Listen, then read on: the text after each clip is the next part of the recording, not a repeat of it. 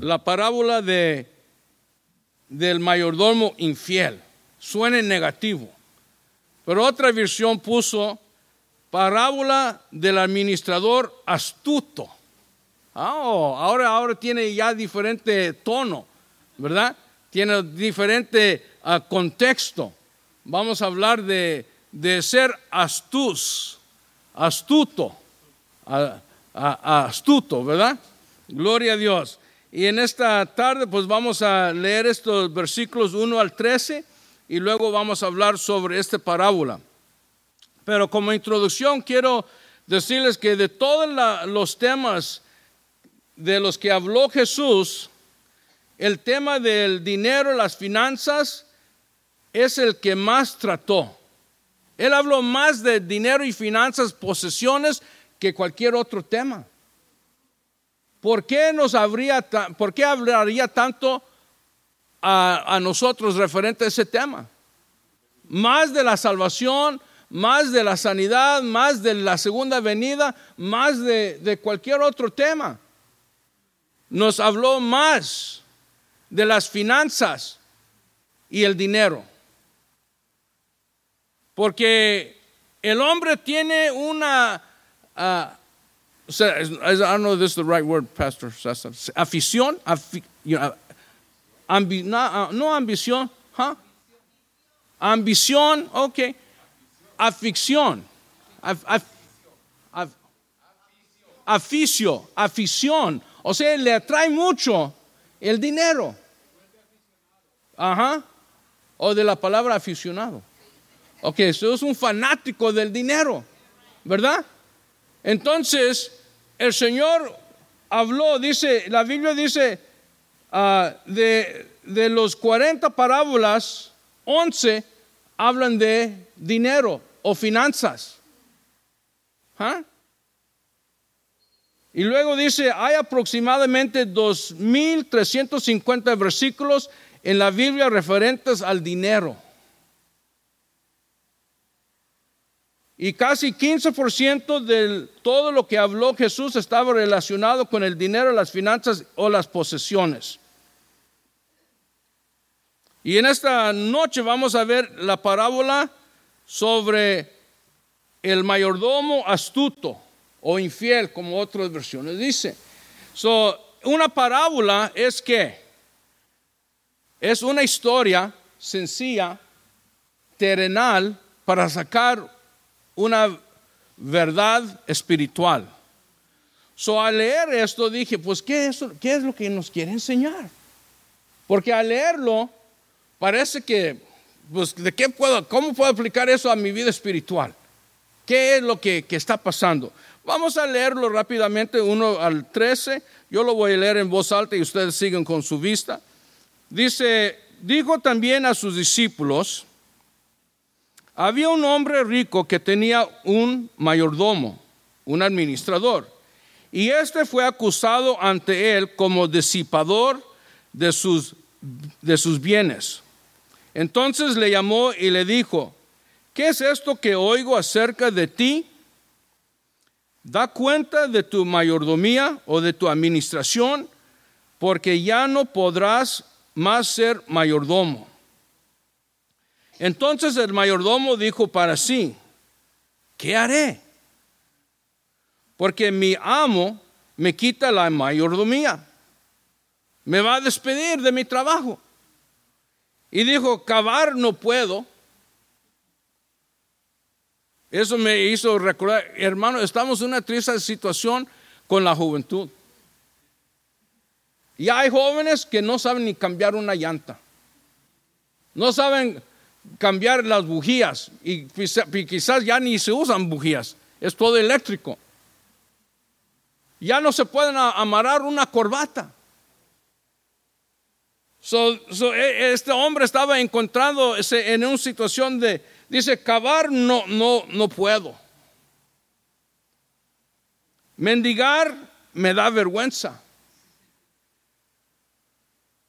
Ya sé lo que haré para que cuando se me quite la mayordomía, me reciban en sus casas.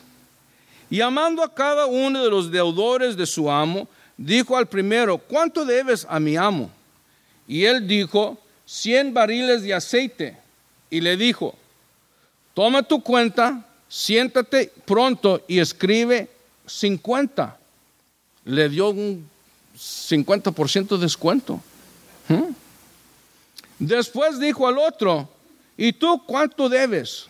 Y él dijo: 100 medidas de trigo. Y le dijo: toma tu cuenta y escribe 80. Le rebajó 20%. Y alabó el amo al mayordomo malo por haber hecho sagazmente.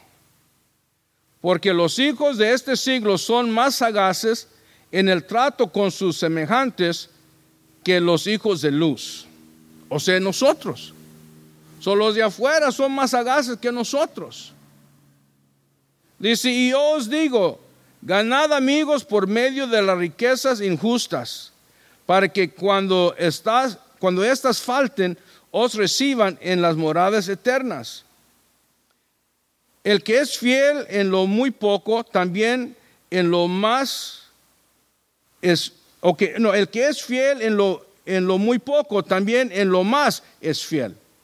O sea, el carácter no va a cambiar. El ético de trabajar no va a cambiar. ¿La qué? ¿La ética? La ética no va a cambiar. Dice: y el que en lo muy poco es injusto, pues también en lo más es injusto. ¿Ya ves? No, el dinero no nos cambia a nosotros. Lo que pasa es que ya somos así. Seamos justos o somos injustos. ¿Ok? Muchos están prometiendo darle un buen diezmo al Señor grande cuando les toca la lotería. Pero si usted no está dando ahorita, usted no va a dar después tampoco. Es lógico. Si $500 no puedes dar, menos vas a dar 150,000. Si sacas 1,000,000. La cantidad de dinero no nos va a cambiar. Pues si en las riquezas injustas no fuiste fieles, ¿quién os confiará lo verdadero? Es la pregunta que Jesús les hace. Y si en lo ajeno no fuiste fieles, ¿quién os dará lo que es vuestro? Ningún siervo puede servir a dos señores, porque o aborrecerá al uno, o amará al otro, o estimará al uno y menospreciará al otro. No puede servir a Dios y a las riquezas. ¿Ok? Aquí está esta historia. ¿Y cómo lo vamos a aplicar espiritualmente? Porque esta es una historia de la vida real, ¿ok? Con una aplicación espiritual. ¿Cómo vamos a poner esto o aplicar esto a nuestra vida espiritual? ¿Ok? Lo primero es, quiero que vean que Jesús contó otras parábolas a sus discípulos. ¿Ok? Mira lo que dice el primer versículo. Dijo también a sus discípulos. Si ustedes ven el capítulo anterior, 15, empezó el Señor a hablar con parábola. Y ahí en las otras parábolas dice: grandes multitudes iban con él. El Señor estaba hablando a la multitud y le estaba dando estas parábolas, pero luego dice a los discípulos. Pero sí, también dijo a sus discípulos. Eso es algo para nosotros. Es para que nosotros entendamos lo que Él nos quiere enseñar de una verdad espiritual. Una aplicación espiritual en nuestra vida cristiana. ¿Ok? Otra vez dice: había un hombre rico que tenía un mayordomo.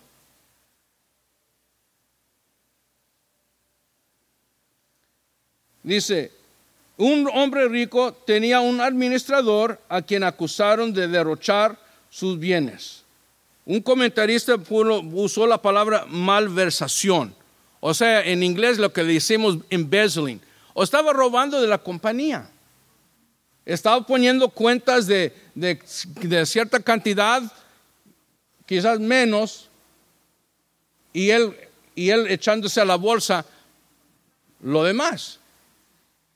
So estaba haciendo embezzling, malversación, dice. Y es acusado, y el mayordomo oye de no sé quién, de la compañía quizás, ¿ok? Porque ese es el riesgo. Si nosotros estamos haciendo cheating, o dicen los guatemaltecos chanchuy, creo, right? Eso es el vocabulario que me ha enseñado mi esposa. Chanchuy. O trampa, ¿ok? O siendo embustero, ¿ok? Tranzas. Ajá. Por ahí en la compañía alguien se va a dar cuenta y va a ir a hablar con el mayordomo, el jefe, el amo, el dueño, el patrón del negocio, ¿verdad? So llegó a los oídos del patrón, al amo, y dijo lo llamó, dice, y le dijo: ¿qué es esto que oigo acerca de ti? Y dice: da cuenta de tu mayordomía, porque ya no podrás ser mayordomo. O sea, lo iba a despedir. ¿Ok?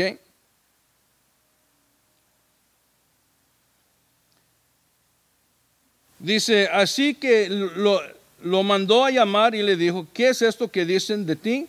Rinde cuentas de tu administración, porque ya no puedes seguir en tu puesto. Todos nosotros, hermanos, aquí es parte de la verdad espiritual. Todos nosotros, pecadores y creyentes, vamos a tener que dar cuenta al Señor de nuestro servicio. ¿Ok? Nadie se va a escapar. El Señor va a demandar cuenta de nosotros cuando estamos delante de Él. ¿Qué hicimos con los talentos que Él nos dio? Otra parábola habló de los diferentes talentos, ¿verdad? A uno le dio 5, fue y negoció, y hizo otros 5 y le regresó 10. Otro 3 o 2 y volvió y hizo lo mismo, pero a uno le dio 1 y dice: ¿qué hizo? Lo enterró. Cavó un hoyo ahí en la tierra, lo enterró y nada pasó. Y al regresar le preguntaron: ¿qué hiciste con el talento que te di? Bueno, yo sé, como tú eres un hombre muy severo, como tú eres esto, ¿no le ha pasado a usted? Usted le dice: no, pues yo sé cómo eres. Y no quise decir nada porque yo, ¿verdad? Y se equivoca.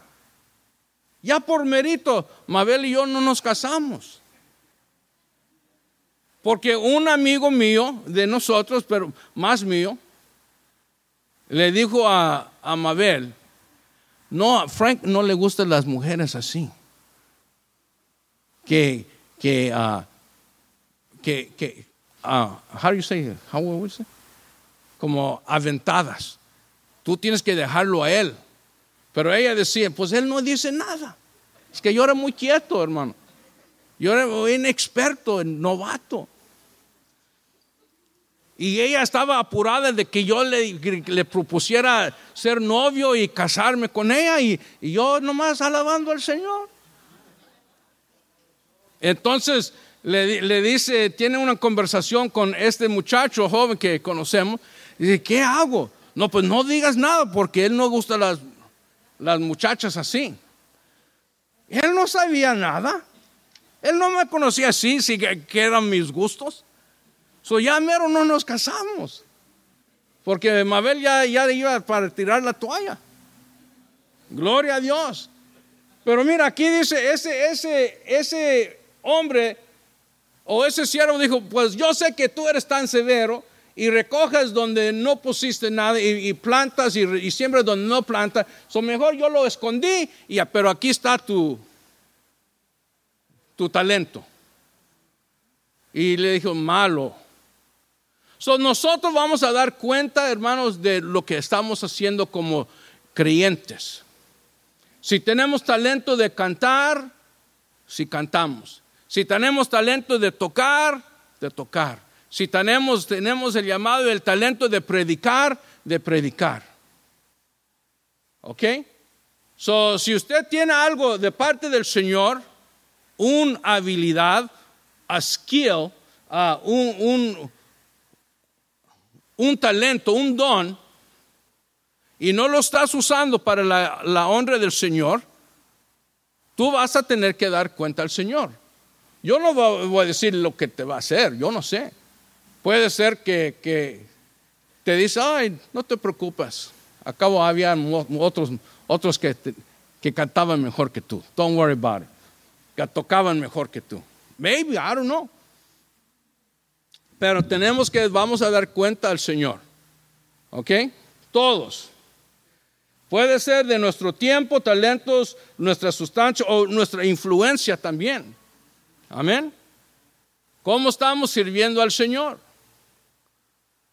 ¿Cuántos recuerdan en sus países el número de días que iban a los cultos? Todos son de aquí. Yo soy de aquí también, pero raíces de antes. Nosotros íbamos domingo en la mañana, domingo en la tarde, culto evangelístico. Íbamos martes, culto de damas, culto de caballeros, miércoles oración, jueves culto de jóvenes, viernes vigilia y eso. Pero hoy día parece que otro culto, ¿para qué? ¿Tanto iglesia? Como que estamos nosotros muy ocupados ahora, ¿verdad? De todo esto el Señor va a dar, nosotros vamos a tener que darle cuenta al Señor, ¿verdad? ¿Cuánto tiempo usamos o invertimos en la, how do you say leisure? En el descanso, ese tiempo libre que uno tiene. Relax. Estamos haciendo mucho relax. Y cuando podemos estar orando, cuando podemos estar hablando a un alma, cuando podemos estar, cuando llaman hey, necesitamos personas que nos ayuden a hacer esto. No, hay otros que lo hagan. Bueno, el Señor va a pedirnos cuenta de todo eso. Esa es una de las cosas. Dice, ¿qué es esto que me dicen? Rinde cuentas de tu administración. Dice, el administrador reflexionó, el mayordomo. Dice, ¿qué voy a hacer ahora que mi patrón está por quitarme el puesto? Él sabía, porque ya lo habían avisado, que lo iban a despedir. Pero luego se reflexionó y dijo sobre las opciones que tenía, ¿verdad? Versículo 3 dice, cavar no puedo. Y la realidad, hermanos, cuando nosotros no hacemos caso al Señor, cuando no estamos atentos a lo que estamos haciendo para el Señor, las opciones que tenemos son muy limitadas. Dice, cavar no puedo. Porque yo creo que era hombre oficinista, entonces. No era de palo y pica, o pico. No era de campo. O ya estaba más grande, ya tenía años en ese puesto quizás. Ya no podía hacer eso. Dice, y me da vergüenza mendigar. Tampoco pedir. Pero muchas veces en los trancazos de la vida, ¿verdad? Tenemos que pasar por cosas. Y yo siempre he dicho, como ahorita, y gracias por las oraciones que están orando por los trabajadores de las escuelas y los maestros, ¿ok? Gracias por su apoyo, gracias por sus oraciones, ¿ok? Pero yo siempre he dicho, yo no estoy amparado o no estoy sostenido por el trabajo. porque Dios es el que me ampara a mí. ¿Ok? Algunos dicen que no debemos de hablar de Dios. Yo hablo de Dios, especialmente yo tengo unos que recién llegados de su país, Guatemala, El Salvador, Honduras, y yo estoy ahí dando la clase y por allá oigo, aleluya, gloria a Dios, amén. Y ahorita no sé si es por broma, pero todos, ay, qué bendición. Saquen sus libros, ay, qué bendición. Gloria a Dios, y yo digo, ay, qué bendición, amén. Ajá. Y una vez tenía un estudiante que estaba deprimida y llorando y que las cosas no le salían bien y que el hogar mal. Le dije, mira niña, dije, lo que tú necesitas, yo sé, no lo vas a querer recibir, pero yo te voy a decir de todas maneras. Tú necesitas a Jesús. Ay, señor Talavera, yo no creo en Jesús. Pues aunque tú no creas, yo voy a orar por ti, porque yo sí creo. Y empecé a hablarle del Señor. Si me corren, ¿qué? Está bien, Dios es mi amparo. Él está conmigo. Y yo siempre he dicho, si me tengo que ir a los bajadas del freeway a vender naranjas, ahí me van a encontrar. ¿Ok? So, si me ven, no me van a pasar de alto. Compren las naranjas. ¿Ok? O las flores, sí. Dice, no hay tantas opciones cuando uno se pone en esta situación que se puso el administrador. ¿Ok? Lo encontraron de malversación. Estaba robando. ¿Qué voy a hacer? Pues no puedo cavar, no puedo hacer trabajo físico y mendigar me da vergüenza. ¿Qué son mis opciones? Entonces el versículo siguiente dice,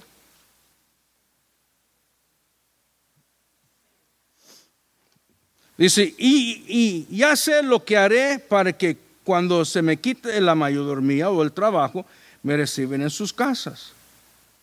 Y tengo que asegurarme de que cuando me echen de la administración, hay gente que me recibe en su casa. Ya sé lo que voy a hacer, dijo. El administrador se preparó para la siguiente etapa de su vida. Este es parte de la aplicación espiritual para nosotros. No estamos, y el Señor no está alabando, porque mire, dice el versículo 8, y alabó el amo al mayordomo malo por haber hecho sagazmente. ¿Ok? No por haber robado, no por haber creado la situación en la que estaba, no, sino le alabó por haber hecho sagazmente. ¿Ok? Dice el plan del administrador para el futuro. Llamó entonces a cada uno de los que debían algo a su patrón. Al primero le preguntó, ¿cuánto debes a mi patrón? 100 barriles, pues pon ahí 50. Y luego preguntó al segundo, ¿y tú cuánto debes? Pues 100 bultos de trigo, dice en esta versión. ¿Cuántos? Ok, pues pon ahí que son 80. El patrón alabó al mayordomo por haber hecho sagazmente. Por supuesto, la conducta de seguir robando no fue aprobado, sino la inteligencia del administrador.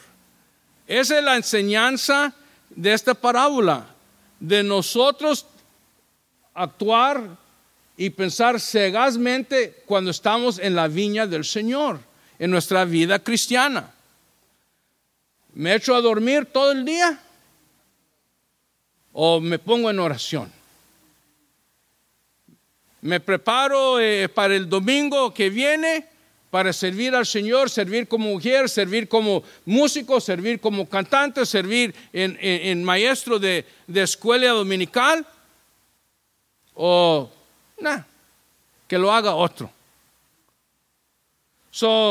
El Señor quiere que nosotros seamos sagaces en lo que estamos haciendo en la obra del Señor. Amén. Primero sabía, este es un ejemplo de las siguientes formas. Dice, primero sabía que sería llamado a rendir cuentas. Debemos de tomar en serio la idea de que seremos llamados a rendir cuentas al Señor. Y segundo, aprovechó de su posición actual para asegurar un futuro cómodo. ¿Ok? Nosotros estamos trabajando para la eternidad, hermanos. Aún Pablo dijo, ¿cómo vamos a descuidar una salvación tan grande? ¿Ah? Porque a veces la verdad es que vivimos la vida cristiana como nada, como no importara. Pero imagínense, nosotros tenemos el evangelio, la pura verdad, la verdad del Señor, un tesoro tan grande. ¿Ah? Hasta Dios le dijo a Israel, ¿qué otro pueblo tiene un Dios tan cercano, un Dios tan grande como que Él tiene ustedes? Y eso a nosotros también, hermanos. Otra junta, tenemos que ir a otra junta. Pastor César y yo platicamos y a veces uno piensa que uno se cansa de estar en la casa del Señor. ¿Cuántos se cansan de estar en la casa del Señor? Si en eso nacimos nosotros, fuimos creados en el Evangelio, toda nuestra creencia fue en los caminos del Señor, fue en servir al Señor. ¿Para qué nos vamos a cansar nosotros? Pero unos parece otro más, no. Yo estoy esperando el día que el culto se extiende pero no quieren. Mira, ya me va a faltar tiempo para dar esta lección, pero hay un horario que por lo que los niños tienen que ir a la escuela mañana. ¿Ah? Pues estamos en huelga, no se preocupa por eso. Pero en la realidad, ¿cuántos llegan despidiendo el culto y van a la casa y se tiran a la cama a dormir? Todavía tienen que tener su cafecito y su panito y platicar y ver su novela quizás. ¿Ah? Yo sé que no están reflexionando en el mensaje. Ay, ¿qué vamos a hacer mañana? Ay, ¿qué trabajo me toca mañana? Ay, no sé qué voy a hacer. Y no vamos derechito a la camita a dormir. Ni los hijos, que por supuestamente cortamos a veces muy corto el servicio porque tienen que amanecer mañana para la escuela. Yo duraba de niño en los cultos 11, 12, 1 de la mañana y al día siguiente a la escuela. ¿Qué es la diferencia? ¿Usted, Pastor César, también? Sin quejar ya. Porque papá dijo, levántate, alístate para la escuela. Ok, vámonos. Antes del strike, el primer día que llovió de la semana pasada, solo me llegó 4 estudiantes de 15 que tengo. Entonces el cuyaco del otro día le dije, no, que estamos lloviendo, maestro, ¿cómo podemos ir? Pero sin embargo yo vine, estaba lloviendo también. No, pero nosotros no pudimos porque estaba lloviendo. Imagínense. La moraleja de la parábola es que nosotros tenemos que ser sagaces en nuestro tiempo y nuestro servicio en el Señor. ¿Ok? No nos llamó a calentar bancas, ¿verdad? No. Si estamos sentados haciendo nada, necesitamos un wake-up call, un despertador, que alguien nos venga a sacudir y nos despierta. Porque a calentar un asiento, una silla, no nos llamó el Señor. Nos llamó para buenas obras, nos llamó para un buen consejo, nos llamó y nos dio dones para perfeccionar la iglesia, dice, el cuerpo del Señor. No todos somos pies, no todos somos cabeza, no todos somos ojos. Pero el talento que te dio a ti, que me dio a mí, es para la perfección del cuerpo del Señor. ¿Ah? So, si no estamos haciendo lo que el Señor nos ha puesto a nosotros, reflexiona como este administrador, porque algo va a pasar. ¿Ok? Y yo le voy a decir que usted no tiene que hacer más de lo que el Señor te pida. ¿Ok? No te sientes obligado tampoco a, no, pues como no vienes, hermano, yo voy a ser la dominical y voy a cantar y voy a estar en el coro y voy a estar acá. No. Un pastor me decía, Frank, el que recoge mucho, poco aprieta.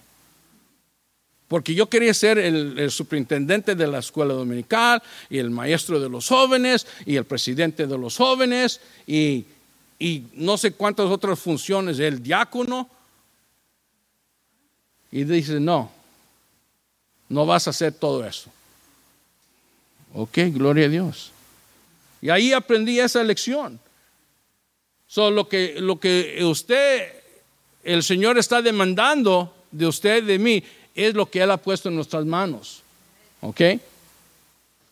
Y no trate de ponerse en donde el Señor no le ha llamado tampoco. ¿Ah? Si usted no puede cantar, ok, canta nomás en la casa, en la ducha. Si usted no puede, si usted no es maestro, ok, no sé, porque se necesita mucha paciencia, hermano. Es lo primero que me dicen a mí cuando dije, y pastor o hermano, ¿qué haces? Soy maestro de la secundaria.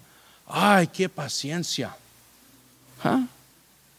Y en realidad no es tanta paciencia que tengo. Pero es un don que el Señor me dio para tratar con la juventud. Y hasta a veces jóvenes, los estudiantes mismos me dicen, maestro, no deberías dejarlos hablar así contigo. Usted tiene que darse a respetar. Le dije, usted no se preocupe, ¿ok? Usted no me falta respeto y yo me encargo de los demás. ¿Ah? Pero nosotros vamos a tener que dar cuenta al Señor. Dice el versículo 8. Ok, alabó, dice, pues bien el patrón eligió el administrador de riquezas mundanas por haber actuado con astucia. Es que este mundo, en su trato con los que son con ellos, son más astutos que los que han recibido la luz. Y esa es la lección, que debemos ser igual de astutos con la verdad que tenemos, con la verdad del evangelio, hermanos, con el servicio cristiano que damos al Señor, de ser fieles en todo lo que es de nuestra parte. ¿Ok? Por eso digo que si valgan de las riquezas mundanas para ganar amigos, a fin de que cuando estas se acaben, hayas quienes los reciben a ustedes en las viviendas eternas. O en otras palabras, hermano, nosotros estamos trabajando y viviendo una vida cristiana por esa bendita esperanza que habla la palabra de Dios. Porque Pablo dice que si en verdad no hay resurrección, nosotros somos los más dignos de conmiseración, los más dignos de lástima, porque hemos creído en una mentira y hemos vivido una vida limitada según el mundo. No nos hemos gozado y en verdad no hay resurrección. Pero Pablo dijo, en verdad sí hay una resurrección. Amén. Y estamos aquí para esa bendita esperanza. Yo amo a mis seres queridos que han partido con el Señor, pero yo no estoy esperando verlos a ellos. No quiero ir al cielo por ellos. Qué bueno que van a estar. Pero yo quiero ir porque está el Señor. Yo quiero ir a estar donde está el que me salvó, el que me tomó mis pecados y los lavó de todo, aleluya, mi pecado, aleluya, y los echó al mar profundo para no acordarse jamás de ellos. El que dio su vida por mí. Me voy a alegrar a ver Pastor Melvin ahí, Pastor César y mi esposa y ustedes, hermanos, aleluya, pero eso va a ser secundario, le voy a decir. Porque yo quiero ver a cara el que me salvó. Yo tengo que ser sagaz en mi vivir aquí como creyente, de asegurar que un futuro eterno con el Señor. Y eso es viviendo una vida en santidad, una vida apartado para el Señor, una vida que todo lo que tengo son ganas de servir al Señor, de complacer a mi Señor. Amén. Si buscamos el reino de Dios con el mismo vigor y celo que los hijos de este mundo buscan las ganancias, el placer, viviremos en un mundo completamente diferente. Esa es la moraleja de esta parábola, la enseñanza de vivir una vida cristiana, así como aquellos que son fanáticos, aficionados del dinero. No estoy hablando de personas que están cómodos, que tienen un buen trabajo y están pagando sus biles. Esos somos nosotros, ¿ok? Pero estoy hablando de esas personas ricas, millonarios, que ir a la tienda y gastar $30,000 ni lo piensan. Nosotros vamos a la tienda y ya estamos volteando todas las etiquetas a ver cuál es la más barata. Vamos al restaurante y veamos al menú y luego pronto pasamos de las camarones y la langosta porque no. Vamos a los tacos. Tacos de papa y agua. No estamos hablando sagaces así. Estamos hablando de aquellos esas personas que su dormir, su despertar, su comer, su vivir es el dinero. Uno de nuestros hijos siempre ha dicho, quiero ser rico. Ok, gloria a Dios. Y yo siempre digo, ok, ¿qué estás haciendo para ser rico? Porque pasándote 2-3 horas jugando esos videos PS2 o lo que es ahora PlayStation 5, is that the newest one, right? PlayStation 5. Bill Gates no pasó el tiempo jugando eso. Ni William Buffett. Esos grandes del dinero no pasaron horas jugando ese juego. Ya son las 10, ¿todavía estás dormido? Sí, es sábado. Pues así los ricos no duermen ellos se levantan a las 6 de la mañana, si no antes. ¿Cuántos libros has leído esta semana? No he leído desde que me gradué. Y dice que los hombres ricos de dinero, ellos lean un libro cada 3 días o más.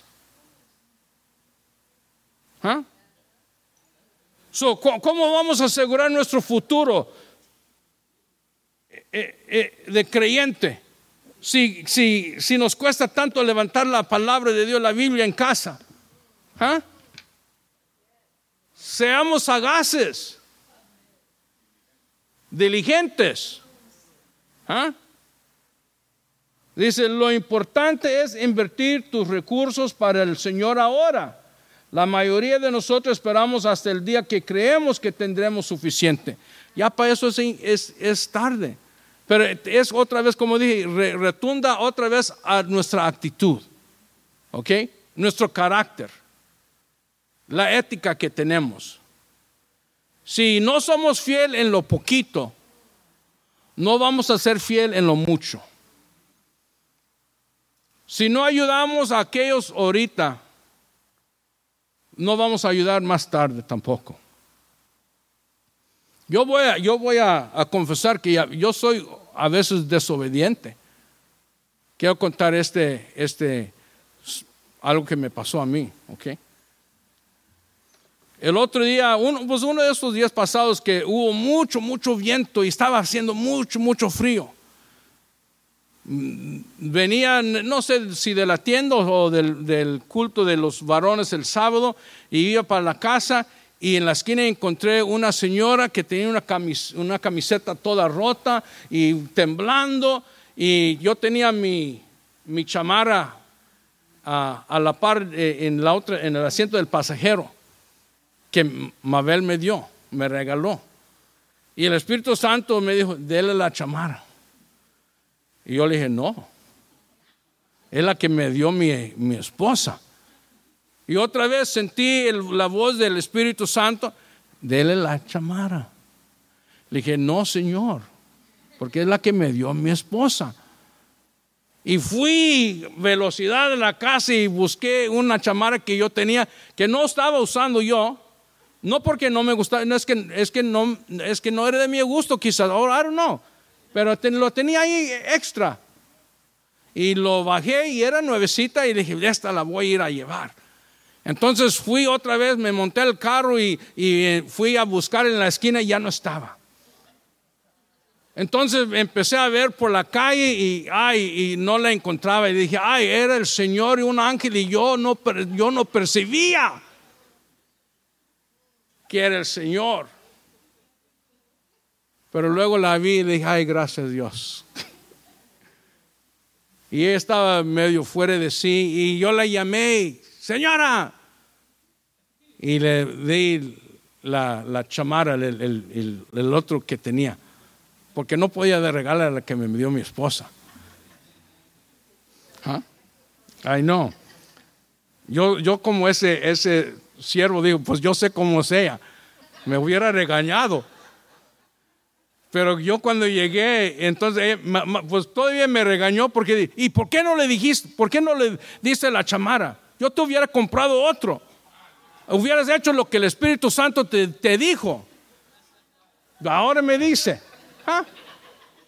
no. Tenemos que ser sagaces, hermanos. Tenemos que invertir nuestros recursos, aleluya, que tenemos hoy.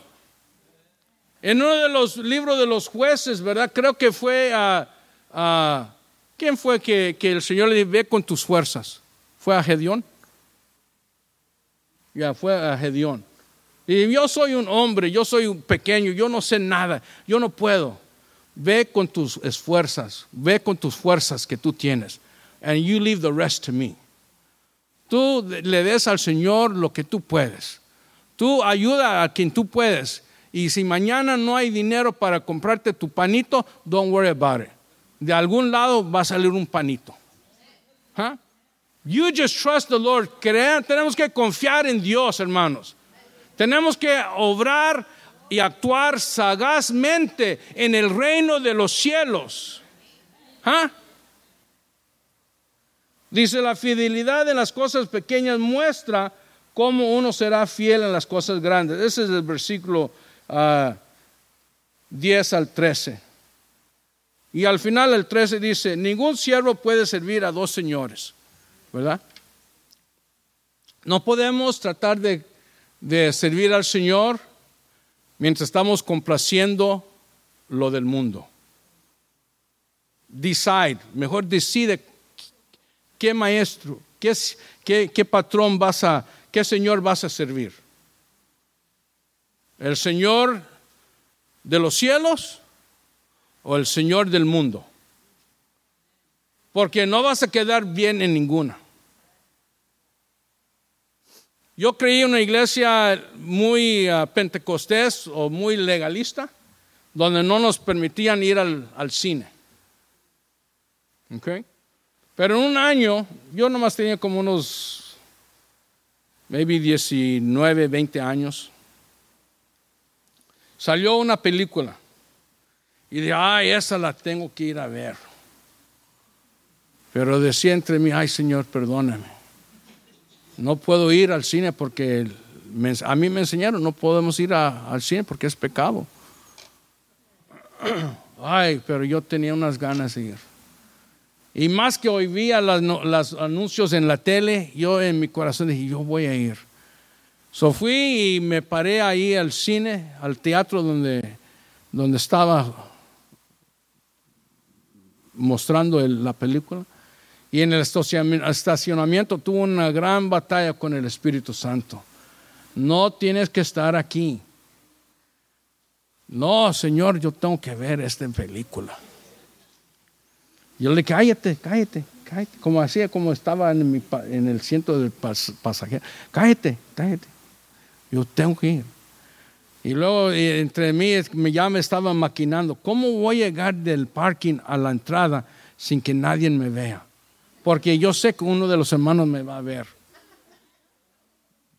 Ese es mi suerte. Ese va a ser. Yo sé que alguien me va a ver. Y luego me van a decir, vi al hermano Frank en el cine el otro día. Y yo dije, no, de una manera saliendo yo nomás cerré la puerta y me corrí entrando al cine, a la entrada. Que nadie me viera. Y yo estaba ahí sentado viendo la película. Y el Espíritu Santo estaba ahí al lado mío. Le dije, yo te he llamado para hacer cosas más grandes. Tú tienes un llamado en tu vida. Y yo decía, está la película. Y el Espíritu Santo hablando. Y mira, por eso digo, si estamos sirviendo a los dos, no vamos a estar contentos. No, esa era la peor película que había ido a ver. No lo disfruté nada. Porque con cada escena que pasaba, el Espíritu Santo dice, no tienes que estar aquí. Ay, no es nada, no es nada. No, estaba luchando con el Espíritu Santo hasta que salí del cine. ¿Sirve al Señor o sirve al mundo? A veces unos me han preguntado, diga maestro o diga esto. Le dije, no, eso es mentira. No importa, tú nomás diga eso. Le dije, no, si yo voy a ir al infierno, voy a ir por mis mentiras, no por las tuyas. Digo, no. Si voy a ir al infierno, voy por mis pecados míos, no los pecados ajenos. ¿Ok? ¿Sirve al Señor o sirve al mundo? Pero mitad no sirve. Disfrútalo, ya. Quémate después. O gózate después. Otra vez, la enseñanza, la moraleja de esta parábola, porque cómo es que esto aplica a nuestra vida, siendo sagaces, no siendo ladrones. No estaba alabando el de ser ladrón y tramposo. Está elogiando la astucia, como él preparó hoy para un futuro seguro. Vamos a preparar hoy en nuestra vida de creyente para la eternidad. Yo quiero andar las calles de oro con Jesús. Quiero andar las calles de oro con Jesús. ¿Cómo va? Yo quiero morar en la patria celestial. Quiero andar las calles de oro con Jesús. Vamos a estar de pie, hermanos.